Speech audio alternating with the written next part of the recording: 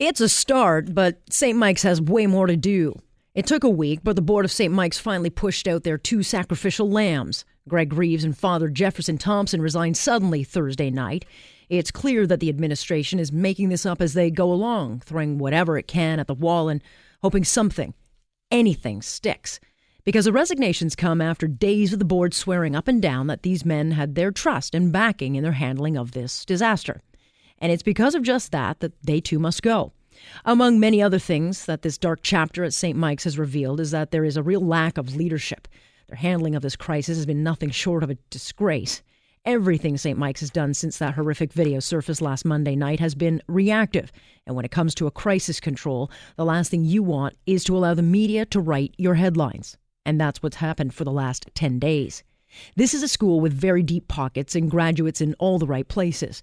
After 126 years in business, you'd think at the very least they'd have a plan in place or a crisis team on speed dial should one arise. The public school system has a whole communications department that steps out and in front of a story when it breaks. It's not perfect, but it certainly deflects from the school in question and allows for a buffer between the media and those affected.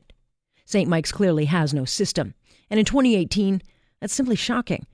But it tells you that they truly believe they could deal with this themselves and make it all just go away.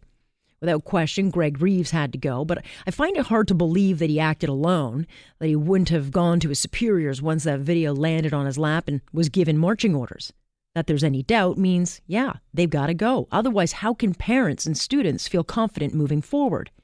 In their news release explaining the resignations, they refer to healing and change following the, quote, horrific events and student misbehavior. 6 boys now face the most serious sex crimes in the criminal code. This goes way beyond the characterization of misbehavior. It's criminal. But that they're using such language maybe tells us why they truly didn't see the need to immediately go to the cops. Maybe they saw this as a bunch of naughty kids they could punish themselves. And parents should see that as a red flag.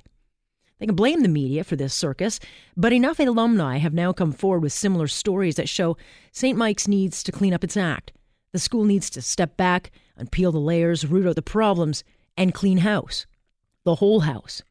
The board says it's now looking for new leadership, but since they are clearly part of the problem, they have no business finding the solutions.